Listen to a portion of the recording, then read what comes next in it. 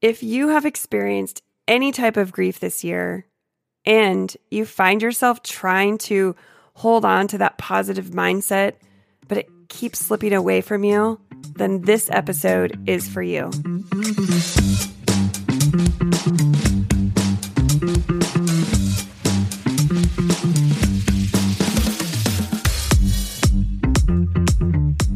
Welcome back, everyone, to the Empower Podcast. I am so glad you are joining me today. It is hard to believe for those of my friends that are here in the U.S. that tomorrow is Thanksgiving. I have no idea how we're this far in the year, but tomorrow is all about being thankful. And if you know me, you know that I talk about gratitude all the time. So it's not just one day. But this year, it might have been difficult for you to find the gratitude in each day. You might have been experiencing some grief that knocked you on your butt this year. And that's okay. We're here to get through it together. And that's why I am so excited to have this conversation about grief. And I know you're probably sitting there thinking, why is she really excited about having this conversation? Well, I'm going to tell you why. Because the bottom line is, we are all experiencing grief. As you all know, I lost my husband earlier this year. On May 13th, he passed away from cancer, and it was pretty abrupt. It was 6 months from the time we found out till the time he passed away. I have learned to find the gratitude in my grief journey. It hasn't been easy. There are days I have a difficult time, but I would say most days I am able to find the gratitude. But I couldn't do it without support. And that is why I am so excited to have my guests on the interview. And yes, you heard me. It's plural. I am doing a first. I'm having 2 guests on the show today, and I couldn't be more excited to have them on because it's through their support and through the support of the organization of where I met them at Camp Widow, where I really felt supported in my grief journey. So let me introduce you to my widow friends and guests. My first guest is Jenny Salkeld. She is a widow, and she's also the mother of 2 amazing daughters.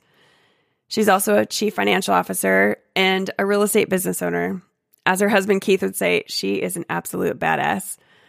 After her husband Keith passed away in September of 2021, she said she found the true meaning of courage and resiliency. And oh my gosh, she has an amazing perspective and attitude, and that is exactly why she's on the podcast today. My second guest and widow friend is Erin Henty. And Erin has spent 10 years in the financial services industry, helping to prepare people for the unexpected. And then it happened to her. She is a widow, and she's also a certified financial planner, a certified life coach. She also has a podcast, and it's called the Now What Podcast.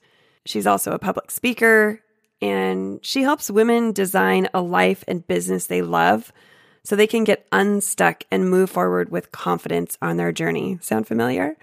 Yes, now you know why we have a lot in common. I really can't wait for you to join us in this conversation because here's what I know. My husband was a therapist. From Thanksgiving to Christmas was his busiest time of year. We are all in some way experiencing grief, whether it's through the holidays, maybe a parent has passed. Maybe you're grieving the loss of a relationship with a friend or a family member. But maybe you're grieving outside of the holidays. Maybe you've recently lost your job. Maybe you've lost a pet, your fur baby. Maybe you've broken up and you're not in a relationship anymore. Or maybe you just have disappointments about where you are in life. And you're grieving the expectations that you had for yourself. Regardless of what it is, it doesn't have to be as big as the death of a loved one. With grief, there is no comparison. Your fur baby dying is just as important as my husband passing away. And so as you go through the grief journey, and it's not the same for any of us, I just invite you to tap into gratitude. And if you want to know how to do that, really dive in and listen to this conversation with Jenny and Erin, because the 3 of us as widows, I thought, had a great time in this interview. we love talking about our spouses. So I wish you all the best on this Thanksgiving, and know that I'm grateful that you come here week after week and you essentially sit around the virtual table with me and have a conversation. I value your listenership. I appreciate you. And I am just so thankful that I have the opportunity to share conversations and insights so that you can take action in your life. And I hope after listening to this podcast, you go tell someone in your life how grateful you are for them. And if someone is at your dinner table for Thanksgiving and you notice that they are carrying on your dad's legacy that has passed, or your husband, or maybe it's your child that has passed away, just notice that and acknowledge that. Hey, you know what? Your laugh really reminds me of Uncle Dave. There's nothing more than loved ones acknowledging someone's legacy to fill up a room with gratitude. And I just invite you to think about how you can find more gratitude every day in your life. Again, happy Thanksgiving, and let's dive into my conversation with Jenny and Aaron. Aaron, Jenny, I am so glad that we are all able to sit here for this conversation, especially right before Thanksgiving. I'm so grateful for you both, and I'm just glad we're here together. Thanks for having me. Yeah, thank you, Natalie. Absolutely. So just a little bit of background about our history. We're all three widows, and we met at Camp Widow, which I signed up for 6 weeks after my husband passed, and I actually attended 8 weeks after he passed. I decided at the last minute someone had told me about this, and I was not sure what to expect, and I was not sure if I was going to walk into a room of 15 crying women. I wasn't sure how many people were going to be there, but I ended up meeting the most amazing, mostly women. I actually met a couple men there too, but I would say the majority of the people were women. But I got the opportunity to meet both of you there. So I'm curious to know, how did you guys sign up, and what was your experience with Camp Widow? So this was in July. It was my first Camp Widow, and it was 7 years after my husband passed away. I had been on Soaring Spirit's website for years and got newly widowed packets because I wanted to get the information. And I knew that I eventually wanted to get connected with the organization, but throughout the 7 years, I had gotten plugged into some more local resources and local groups and things like that. And so this was a really huge step for me. I felt like I was going international, going to Camp Widow. I was like, I'm going to meet everybody. So it was kind of like this, it was a fresh perspective for me. And one of the things that most people don't realize about me is I'm more introverted than extroverted. So I call myself an introverted extrovert. I know what I need to put myself out there. And so what I did was sign up for a volunteer shift while I was there, because I was like, hey, people got to come and talk to me at some point. I'll be wearing the volunteer badge, right? Well, little did I know that whenever I showed up to volunteer that morning, Jenny would be there. And I was just impressed by both of you ladies coming so early on in your journey and being surrounded by like 500 other widowed men and women. It was amazing. Yeah. Yeah. Thanks, Aaron. And what about you, Jenny? How did you hear about Camp Widow, and how did you decide to sign up? So for me, I was at a point, I was 10 months out after my husband had passed, and I was just looking for support. I was starting to come out of that widow's fog and just some pretty dark places at that time, just kind of coming in and processing everything that had happened. And I came through it just from a search. I came across Soaring Spirits and looked into that Camp Widow, and then I connected with another widow in Temecula that mentioned that to me. And I live in Temecula, just north of San Diego. So I thought, well, let me give this a try. Kind of like what you mentioned earlier, Natalie. I didn't know what to expect. I thought, is this going to be a lot of women, kind of all similar stages? But when I got there, I almost felt welcomed. I mean, I connected right away with Aaron. We were both volunteering right when we started the first day. And I started to realize how connections are so important to the healing process. Mm-hmm. I was connecting with other individuals that were on a similar journey. And I just felt it's what I needed at that time. And it came about really just by luck, I kind of, like I said, it was a search on the internet, connected, and I just signed up and I just did it. I just went for it. Yeah. So I love that you talk about the connections and also just about Camp Widow, because so many people were asking me, what do you do at Camp Widow? Are you guys all in the desert crying together? Like what actually do you do? So I just want to level set a little bit and let people know we were at a really nice hotel in San Diego. We weren't actually at a camp. And, I'm curious to kind of hear your perspectives in terms of what we did, but I agree with you, Jenny, in terms of the connection and the camaraderie and the laughter. I was not expecting any of that. I was kind of prepared mentally to leave because I didn't know what to expect. But just the support, just walking into this room of, I think there were 400 to 500 people there, walking into this grand ballroom where you know that everyone has this shared experience. And I think that was really powerful for me to know that everyone was going through, maybe at a different time, but everyone had that experience. Whereas in my daily life, I have, and I'm sure you guys can relate to this too, I have super supportive friends. I have super supportive family, but no one in my sphere has lost anyone. No one's lost a spouse. And, people don't know what to say. They don't know what to do. And for me, I just found this instant connection of people who understood my journey and people who had walked ahead of me in that journey, who I felt like I could get support from and who could guide me when I had no clue at 8 weeks what was going on. So I'm curious to hear, your experiences as well. Jenny, I'll start with you.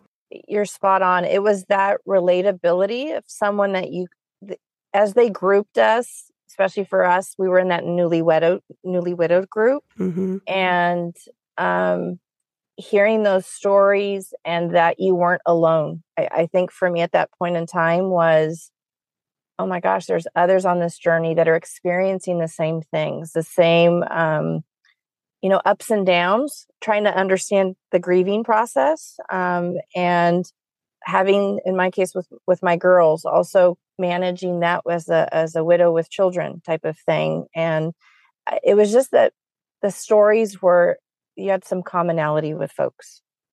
Absolutely. And what about for you, Erin? I just went there very open to whatever the experience was going to bring. And what I found is I formed really deep connections really fast and felt like, there was all these people on a very similar journey. And I loved being divided out into our respective, first, just the time frame, like widows that had been from like 5 years to 10 years or whatever that grouping was, to be able to see like, hey, people come when they're 5, 10, 20 years out. We are all connected by the common bond of the loss of our spouse. And I apologize, I have a dog barking in the background. You're fine. We're all connected by the common bond of our having lost our spouse. And then the other thing that they really did is then that one day that they grouped us by our type of loss. And I was just like surrounded by all these people that had lost their loved one very suddenly. And it was really raw and fresh. But for people who are a little further along, to be there to be able to support those other individuals who had experienced a very similar loss, it felt like I was in the right place every single time. And I really appreciated just being able to have that experience.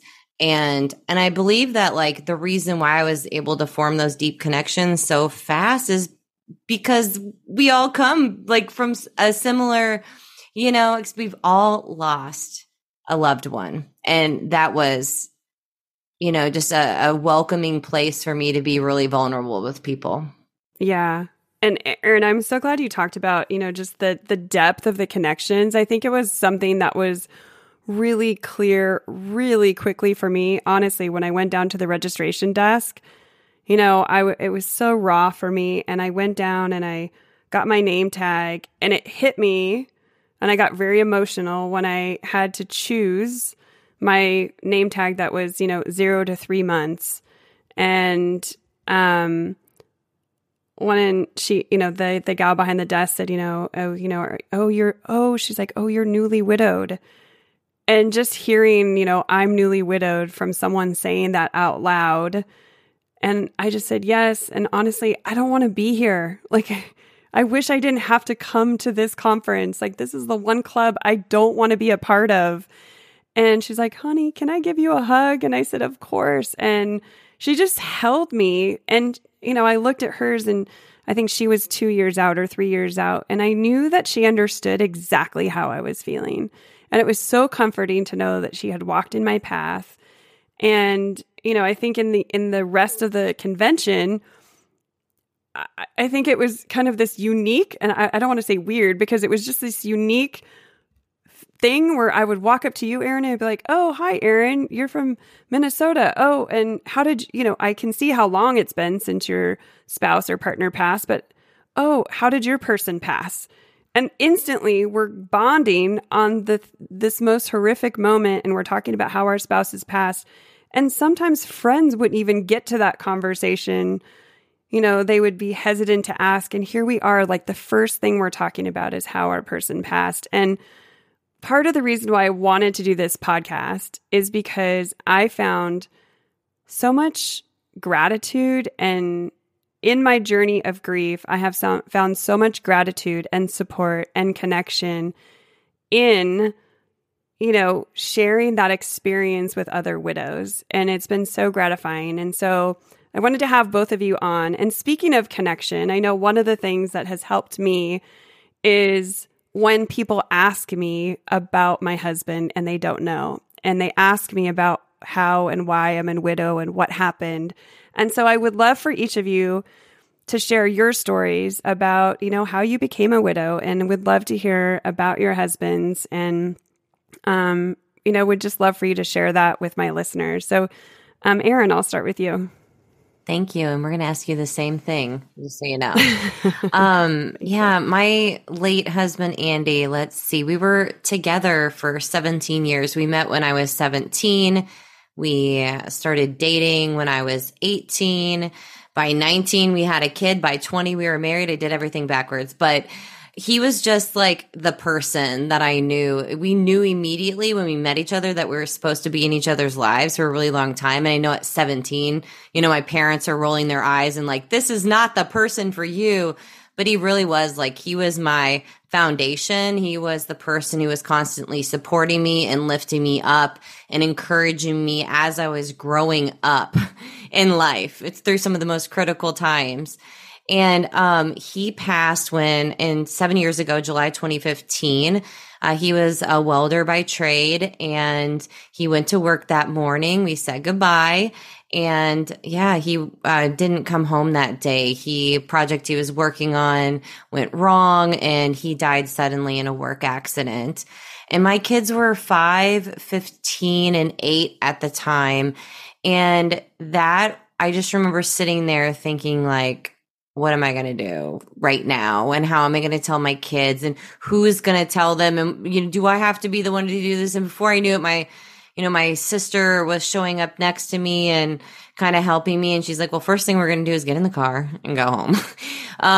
But it was really tough. And I think throughout this journey, what we as a family continue to carry forward, I know we're not getting there yet, but has been his spirit. He was such a fun-loving, he had a childlike personality. Many times I called him my fourth child because he was just so much fun. And I felt like the curmudgeon-y old wife, like that was, always picking at him all the time, but wanted to like keep everybody safe and not jumping off, 15-foot ledges and things like that. And he was like, go for it. So when he died, I actually my friends would be like, Austin, he was 5, like he's about to go jump off that. And I'm like, yeah, I'll just turn my head and look the other way. He's going to be fine. And he's been fine ever since. But I know that like when that spirit comes out, or my kids have similar mannerisms and they'll do some things like my husband used to do, they love it when they really, really enjoy me pointing that out, because the younger two are really young and they didn't remember some of those things. And the fact that they're able to still carry a piece of him with them without even realizing it is just a beautiful gift that I get to keep on giving them. Oh my gosh. Thank you, Erin, for sharing your story. And I know both of you have kids, and my kids were older, and that's one of the things that came through loud and clear for me at the Widow Camp is, I don't know how people did it with really young kids or when it was really sudden. I had an idea that what was happening because my husband had cancer, but I love how his spirit continues to live on in your children. And we're definitely going to get there. So Jenny, I would love to, not love, but I want to. It is a story about love, but it's one of those situations. I do want to hear, and I'm sorry it happened, but would love to hear about your husband. So I have to say, Erin, I think your late husband and mine would have been great buddies, because a lot of what you shared was kind of, I want to echo all your points. That was my late husband, Keith. I too met him when I was 17. I was a senior in high school, and we were together for almost 28 years. We got married. I was 23. And I grew up with him, similar to what Erin mentioned. He was my rock. He was just an amazing person. The girls and I, my two daughters, would always tease him. He was like a motivational speaker, because he was always rah, rah, cheerleader kind of type of thing, very optimistic, such an inspiring person, such positive energy. And so that was very difficult for us after he passed, because that part of him and that energy was gone. And that my journey from the grief standpoint started on September 12th, 2021. And he had gone to a conference in Dallas he was a real estate agent. And it was the peak time frame when COVID was really peaking in that area. So he came home with COVID.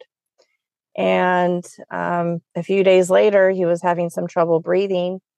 Took him to the hospital, and it was on August 29th. And then 2 weeks later, he was gone. So it was just shattering, because here was this energy, this individual that we just adored everything. His funniness is being silly type of thing too, and it was just shattering and painful. And I was numb for months. It took me a while to come out of that. But then really started to focus on, like what Erin said, to his spirit and the things that he loved to do. That's what helped me move forward, is how can I continue to honor and remember him? And my girls have a lot of his mannerisms too, because there's a lot over the last year, the strength that they've provided me and just the things they say. And I look at them, or I say to them, oh my gosh, you sound like your dad. So all that's been instilled in them as well. And it's been quite a journey, but I just think of him always saying, because this is something he always said, is get yourself back up. Whenever you get knocked down, get yourself back up.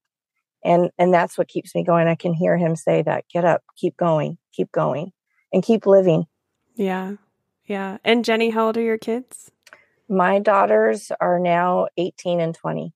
Oh, ladies. Well, I appreciate you sharing your stories, because I think I know for me, it's helpful to talk about it. And I appreciate when people ask, and it's interesting. And we'll talk about that in a little bit, around how people are afraid to ask a lot of times, and they don't ask. And then it kind of creates this awkwardness, or this, right? So we're going to talk about all the things that people say or don't say or should say and shouldn't say. So we'll talk about that in a moment. But really the purpose of this podcast is, the reality is, my husband was a therapist, and this was always his busiest time of the year going into the holidays. So Thanksgiving through Christmas, I just knew he was going to be working crazy hours. And for those of you that are, avid listeners, I did an entire episode about how he passed and his whole story and his legacy. But I lost my husband in May, John. I lost my husband, John, in May 13th of this year. So it's been just a little bit over 6 months. And he had cancer and was diagnosed and was actually doing much better. And then just kind of had one day, just wasn't feeling well. We went to the hospital. And 7 days later, I came home without him. So he was in horrific pain for those 7 days. And it was really difficult. But in hindsight, it was a really amazing experience. When he passed, I felt like he was always so strong. He was the strongest person I knew, both mentally and physically. And I felt like when he took his last breath, he passed his strength to me and my girls. And it was so powerful. And we still talk about it. And I feel like that has carried on with me. I think people, even myself, I think I expected to be still pretty comatose. I mean, I think I was expecting to be laying in bed with the covers over my head for a couple of years because John was absolutely my soulmate. He was my everything. We had kind of one of those notebook romances where, everyone thought we were just so amazing. And I lived this. I mean, I was with my soulmate and I felt that every day and he made me feel that every day. And I had friends, he was older. And so I had friends say to me, I rue the day when, God forbid, something happens to him because I don't know what's going to happen to you. You guys have this amazing connection. And I worry about that when that happens someday. And I've said, trust me, I worry about it all the time. But it wasn't something I focused in on, but it was something I was worried about. So I thought I was going to be just decimated when he passed. And I think I've surprised myself and I've surprised others in terms of, I think getting up every day and living a full life every day and being grateful for that day is part of me honoring and living his legacy, just like you guys both talked about, and living his spirit through and carrying that forward. But, the reality is, and the reason why I'm doing the podcast is because so many people are grieving. There's so many layoffs right now. People are losing jobs. People are grieving the loss of a job. As I said, the Thanksgiving through Christmas holiday time is one of the busiest times that my husband had as a therapist because people are grieving the loss of what they were hoping for in their family relationships. Maybe their relationship with their mom or their dad or their sibling or their spouse isn't what they were hoping for.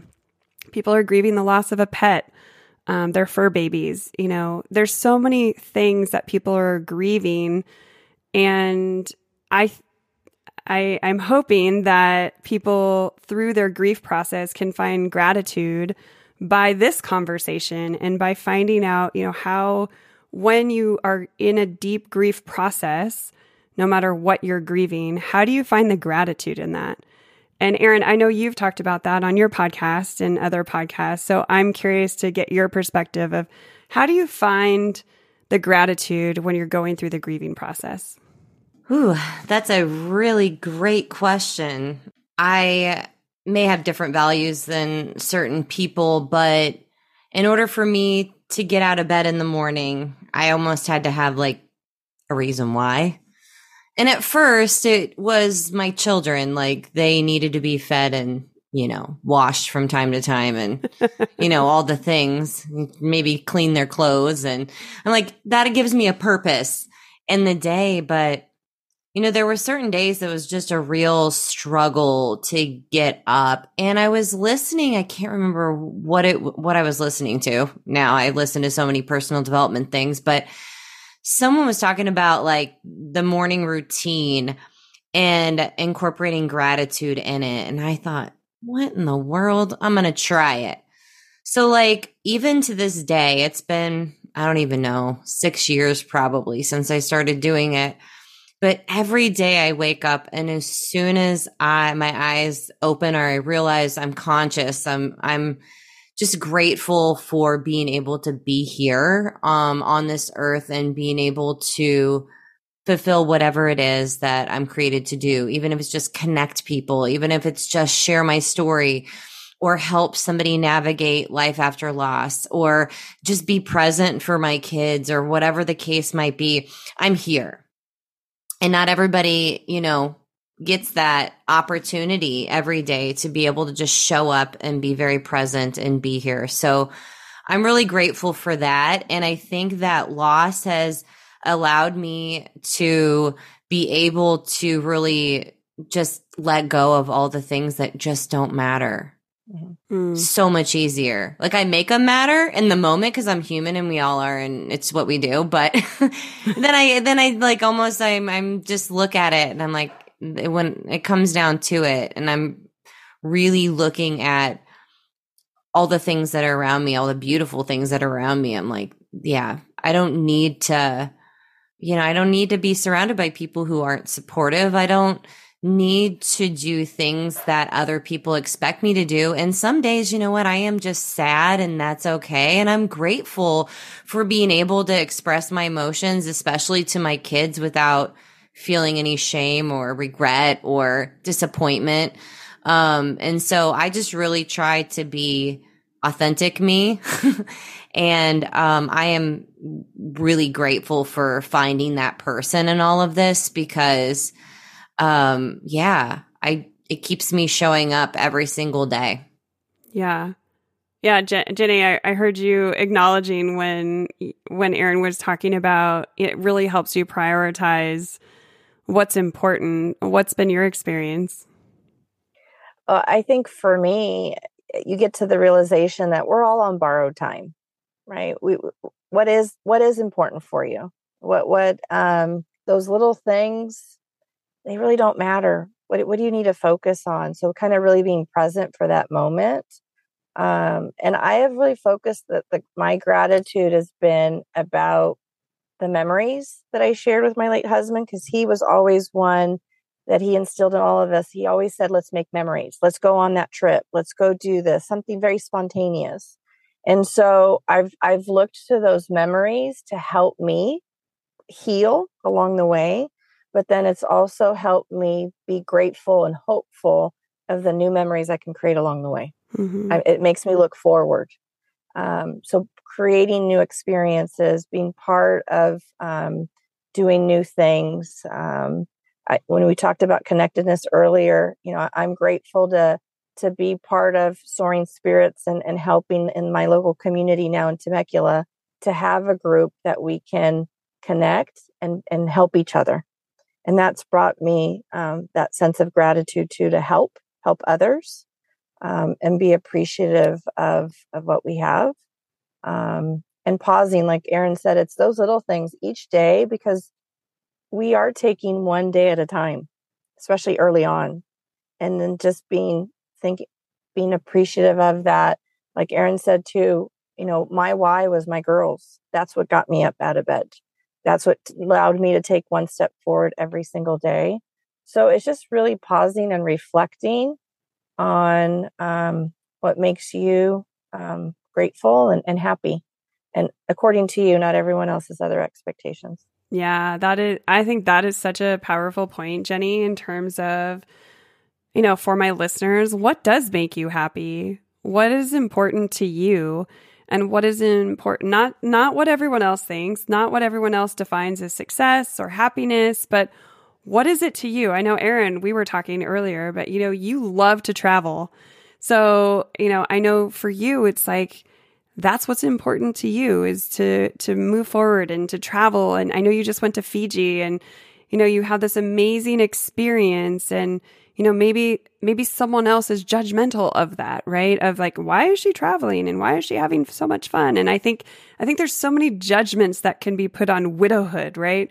We should be doing this. We should be doing this. We should just be, I don't know, in a ball crying somewhere. And so I love that you both spoke into different things, quite frankly. There was similar themes, but different things on how you are expressing gratitude and how you are owning that gratitude experience for yourselves.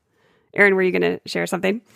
Oh, you just, I think that we place enough expectations on ourselves and the shoulds. And so you're saying, well, when you were talking about how everyone around us may perceive things in a certain way, I was doing that to myself. Like, who am I to travel halfway around the world and have this experience?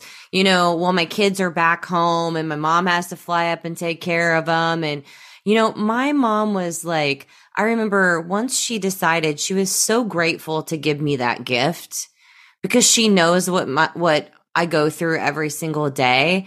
And the beautiful part is when you just like own your experience, you own how you step forward in life.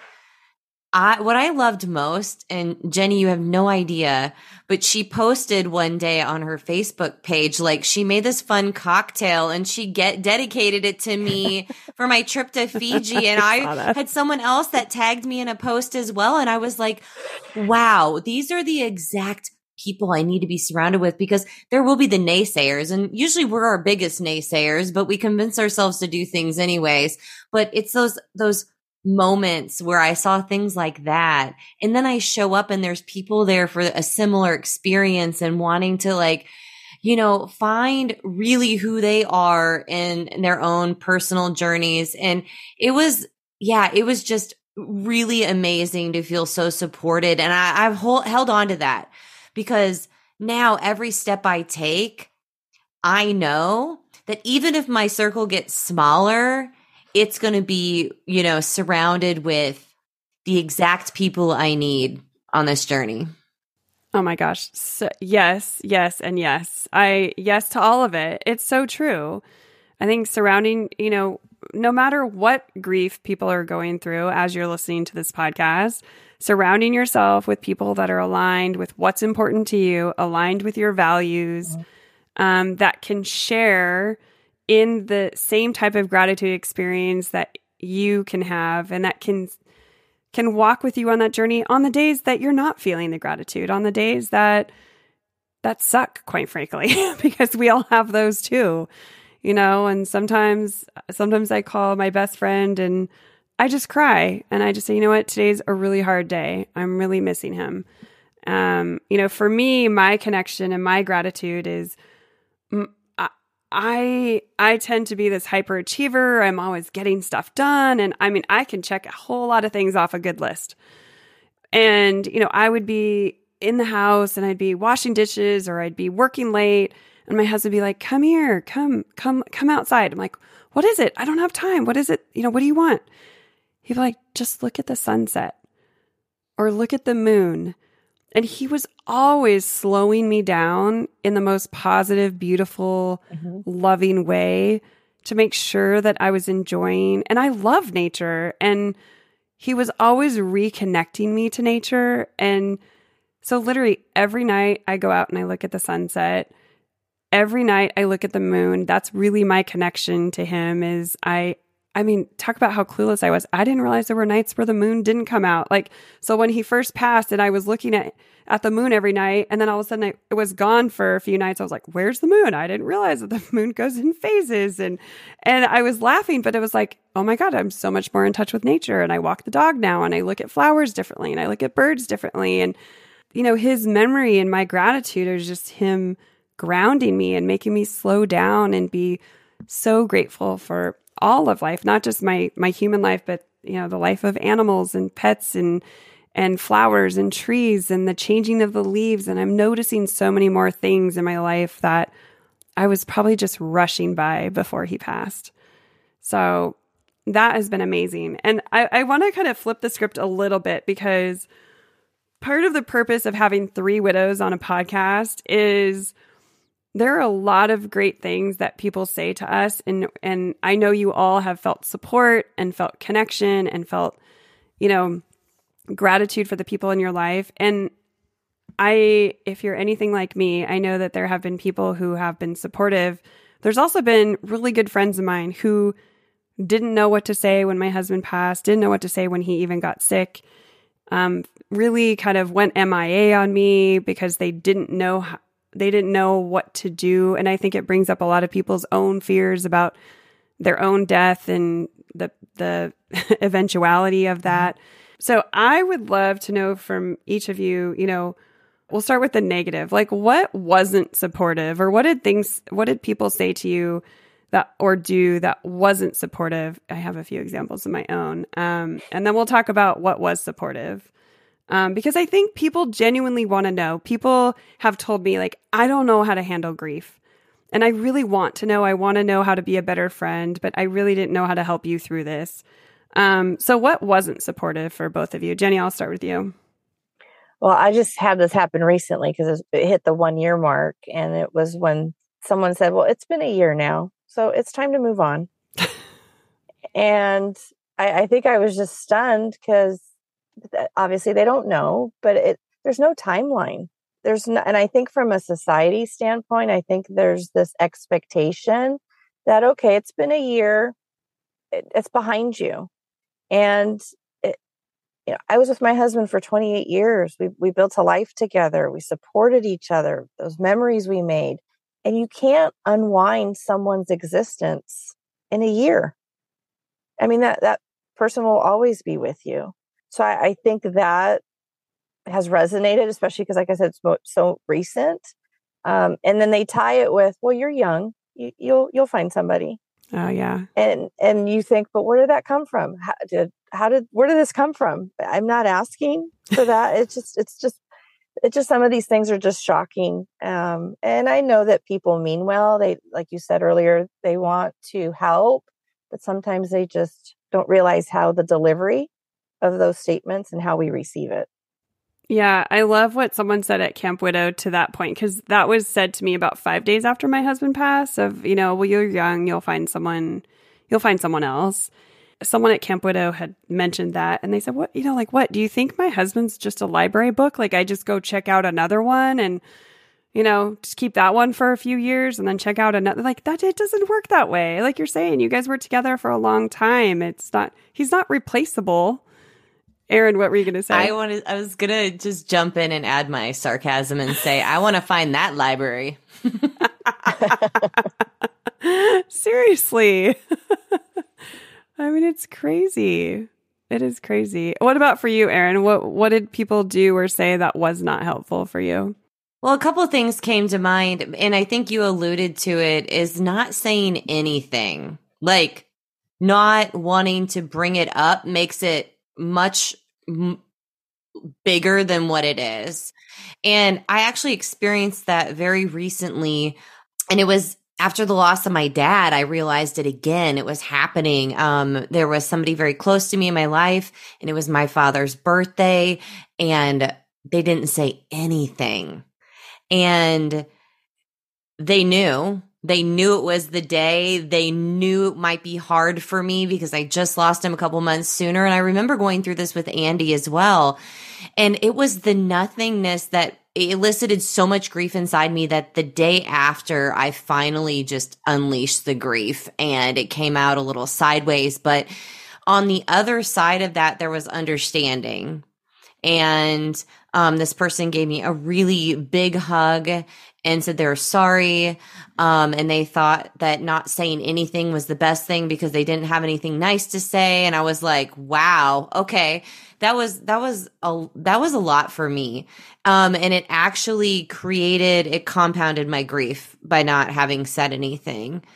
And then the other thing that I was thinking about is with people who have great intentions, but it's really not helpful, especially when you have no idea the next step or what you need because you're stuck in the fog of grief. When people say, like, let me know if you need anything. Oh my gosh. I was going to say the same thing. Yeah. Yeah. Let me know if you need anything. And I'm like, I don't even know what I need. I'm like, how about you just like take a look around? But I really appreciated the people though in my life that stepped up and just did things without me even asking. And those little things, even just sending a card or coming by and cleaning the bathroom or doing my laundry or whatever, like in the early days that meant everything. But then there comes this point where the tide of people like dissipate, and now you're like thrust into the reality of you have to do it all on your own. And so if I could share one thing, it would be, just know that like grief doesn't end in a certain time period, and there's ongoing needs that individuals have. And, you know, when I lost my sister and niece, her community really was very intentional and came to me and said, you know, how can we best support them? What do they need? And I said, well, what is it that you feel led to do for them? And I said, because they don't just need you right now in the first 30, 60, 90 days. I mean, they're going to need you for years to come, whether it's a ride, it's a phone call, it's taking them for coffee. And I really appreciated them asking that question, because even I was over at my brother-in-law's house last weekend, and one of my sister's very close friends looked over at my niece and said, hey, you want me to come grab you for coffee in the morning? And that just like filled me with so much joy to see that community of friends still supporting them. And it's been over 2.5 years since my sister passed. And so those things were the two big ones for me that stood out. Yeah. Yeah. And Erin, I did know about your sister and your niece, and I'm so sorry. You have been through so much. I mean, losing your husband and your sister, your niece, it's a lot. That's a lot for one person to go through. And your dad.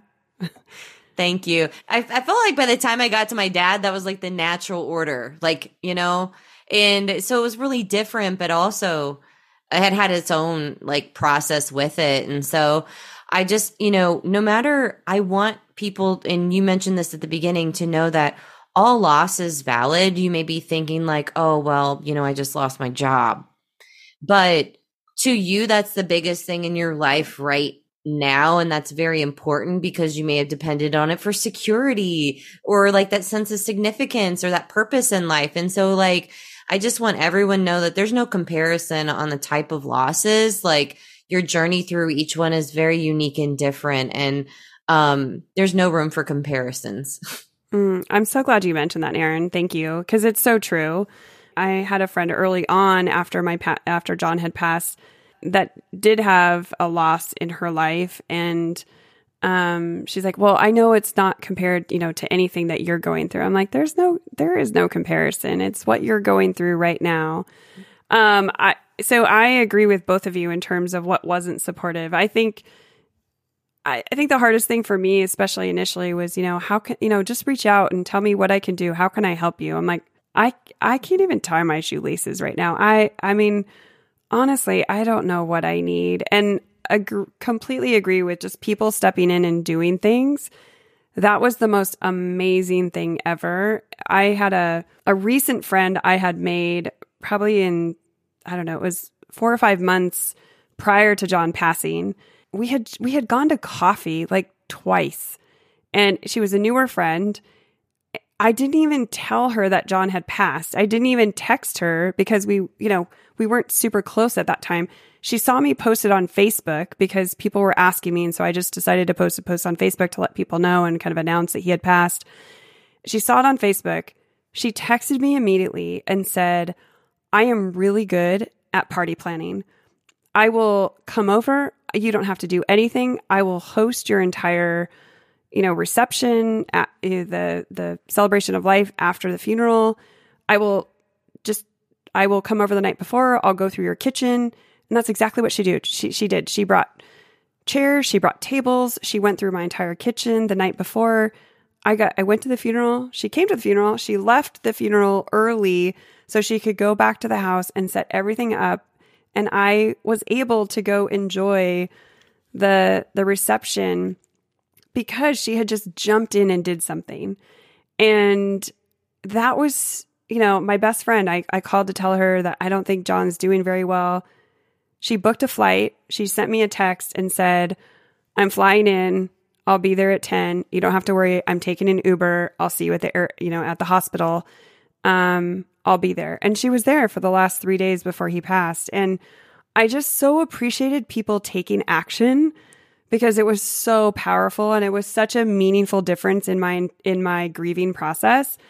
And just, well, like I said, it's just now been 6 months. It's 5 days past 6 months for me. And I just recently had someone reach out to me and at the 6-month mark and said, you know, hey, I've been wanting to share, it was one of John's clients. I've been wanting to share some, you know, some messages and I've been wanting to share things with you. And I know because I went through this with my family that kind of around the 6-month mark, people stop reaching out and stop calling. So I saved this message for this time because I wanted to acknowledge at this time and space, and I wanted to share some memories about John. And I was so grateful for that because he was exactly right. Like the cards have stopped and the meals stopped and, you know, people have been super supportive, but it's definitely died down and things are back to whatever normal life is because there's a new normal, but it's not normal. I was so appreciative of the thoughtfulness of someone checking in at the 6-month mark. And I remember I had so much going on in the beginning of the grieving process. And I had purposely told another really good friend of mine, my best friend from 4th grade, she's like, you know, hey, can I come out in a couple weeks?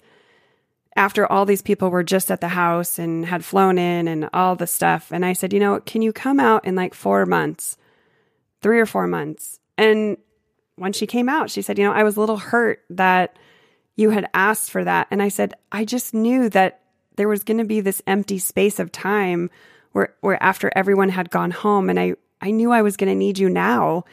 And she's like, that makes perfect sense. I didn't understand that. I thought you were kind of pushing me away. And I was like, no, I was kind of anticipating that I was going to need you at that time. So I think kind of that continuing support is so powerful and so meaningful. I know I know that both of you guys feel the same way. What were some of the things that I mean, we've talked about some of them, but you know, was there anything else that was really helpful for you guys or really stood out for either one of you that people did or? Well, I'd like to say I've got 2 amazing friends. Their names are Brenda and Melissa. And exactly to your point, after that 5 month, 6 month, and so forth, things kind of do dwindle, right? In terms of that engagement with individuals. And my friends, they were calling me, they would text me. I mean, they have busy lives as well. They would come get me out of the house because they knew, get me out, go do things together. Mm-hmm. But they constantly were engaging. And where I saw others that I thought were going to be there were not. And they've continued that involvement because yes, you hit that 6-month mark. Then before you know it, it's that 12-month mark. And I think that's important as your listeners are following this, that if they know someone who's grieving, be in contact with them because we need to have that interaction. It's ongoing. And I think that it's just so important to have someone there for you because everyone says, what do you need? I'll be there for you. And then they're not. And you're kind of let down. Yeah. And I have to say that's been a key support for me, have been my 2 amazing friends along the way. Because if I didn't have them to lift me, that would have been even more difficult. Yeah. So I think be there for someone who's going through this. And it's not just during that first week, second week. It's be there for a period of time. Check in. Yeah, I completely agree. And going back to what we talked about in kind of at the beginning of this part of the conversation around, you know, asking and saying their name and asking about their story and asking about, you know, I have some friends that didn't know John. And the thing I appreciate is, you know, when they would say, you know, tell me about him. And I think so many people think, you know, at the 6-month mark or the year mark or the 6-year mark, like, oh, well, if I bring him up, it's going to make her sad. But what people don't understand is like, that is the highlight. Like, give me an opportunity to share how amazing he was, how amazing our love story was. Do you guys feel the same way? Yes. Yes. We want to talk about him. We want to celebrate and we want to continue to celebrate and talk about all those great things that made them who they were.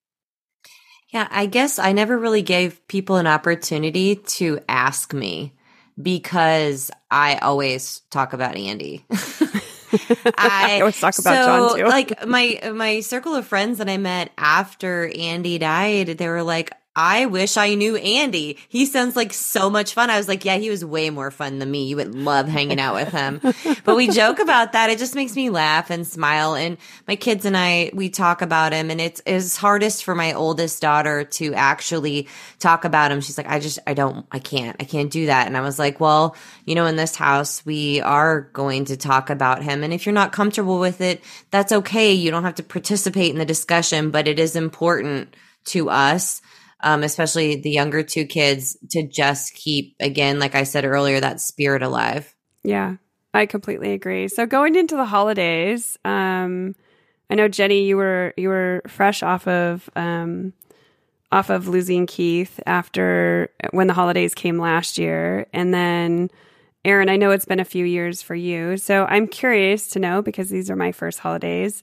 And for those of you that might be listening that do have loved ones who have passed this year, what holiday traditions have you set up in this new normal as you've moved forward? I don't like to say, and this is a nuance, I know we've spoken about it at Camp Widow, around we don't move on, we move forward. So I'm curious to know if you guys have any special holiday traditions to honor your husbands and your sister and your niece and your dad. Well, for Keith and I and the girls, fall was our favorite time frame. We loved this season, and it kicked off so many different things, and how I've tied it.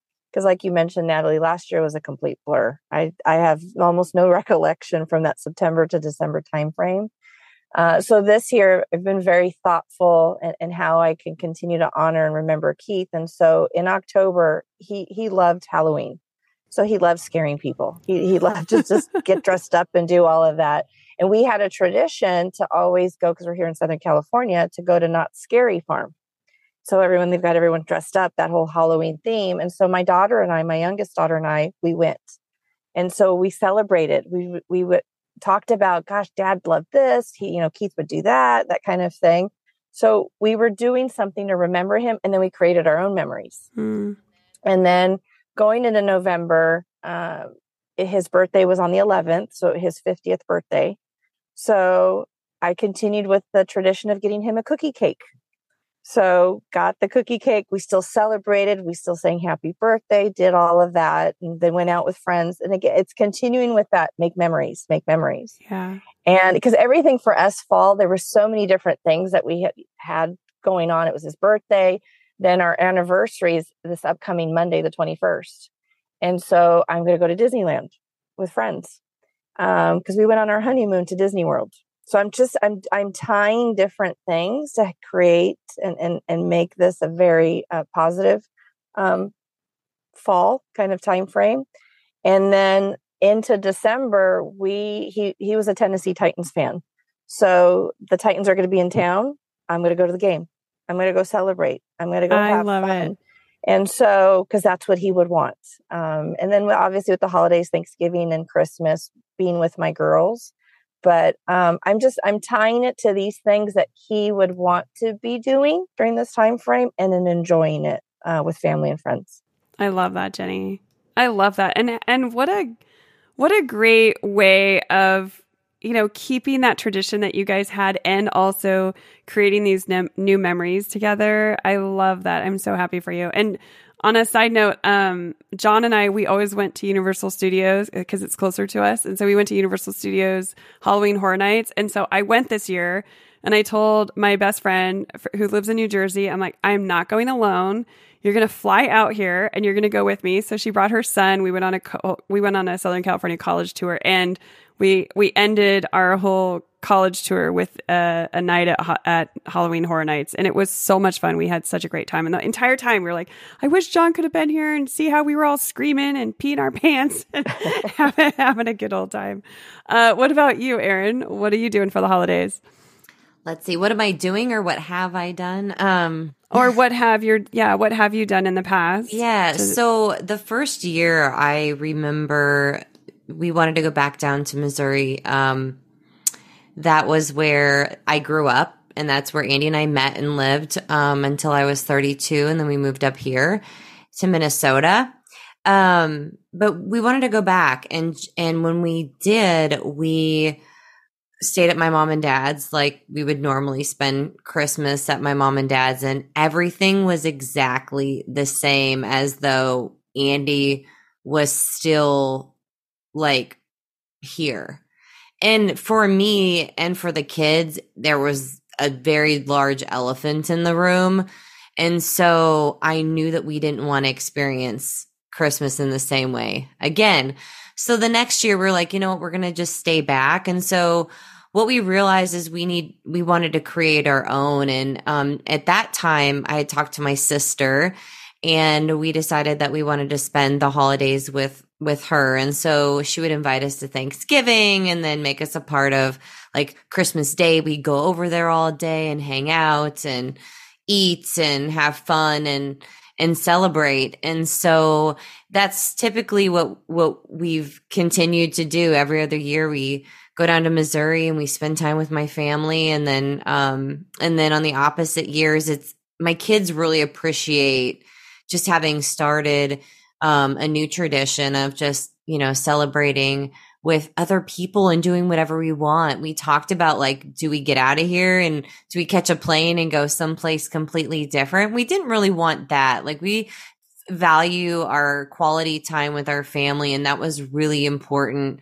But we also want to remember Andy and talk about him and acknowledge that he's not here during the holiday season, but also remember the things that he liked. And so a couple of things that he loved during the Christmas season were like Andy's mints, you know, because they're like with his name on them. He always got a pack of Andy's mints every year. And, you know, so that's something that like I like to put in the stockings for the kids to remember him.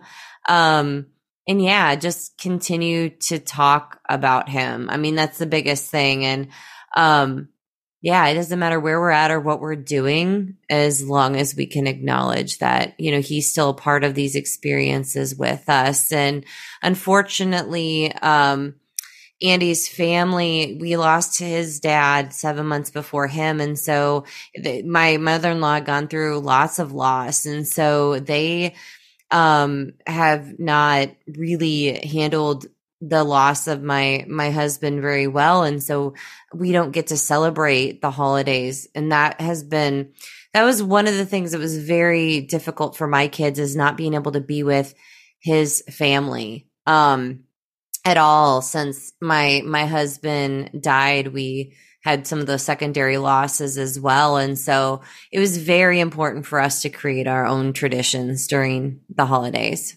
Mm-hmm. Yeah. And I'm glad you brought it up around secondary losses, because there are so many secondary losses that happen when we lose someone close to us. There's, you know, potentially that person was the glue that held family together, and then you lose that, and then you lose that connection to the other half of the family.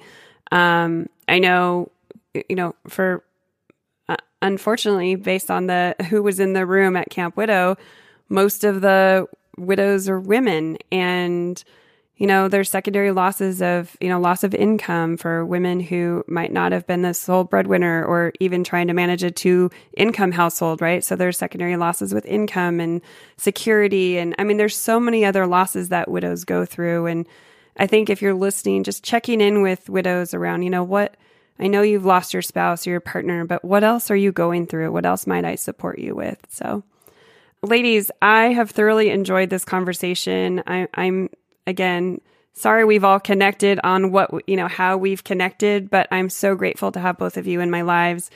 And I'm, just would love for you just to close out our conversation by just sharing any last words of wisdom or anything that you want my listeners to take away about the grieving process that might be helpful to them, based on your insights and both of your experiences in this period of grief. Jenny, I'll start with you.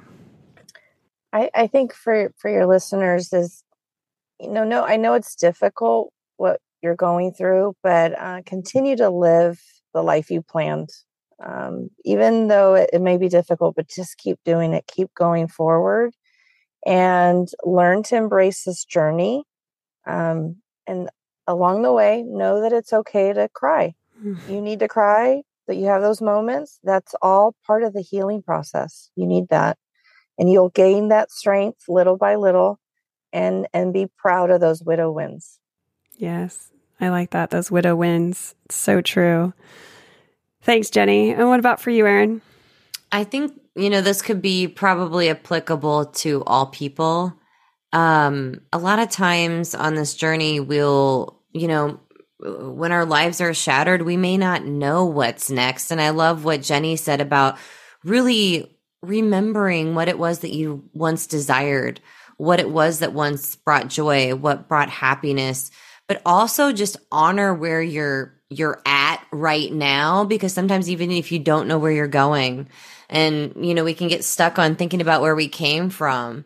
But if we look at right now, it goes back to that gratitude piece and really understand kind of what we need to feel and what we need to experience more of in our life. That'll allow us to start see those little steps that we can take forward on our journey. And the only way to get to wherever it is that we're supposed to be is to move through all those emotions and those experiences that have been, laid out for us.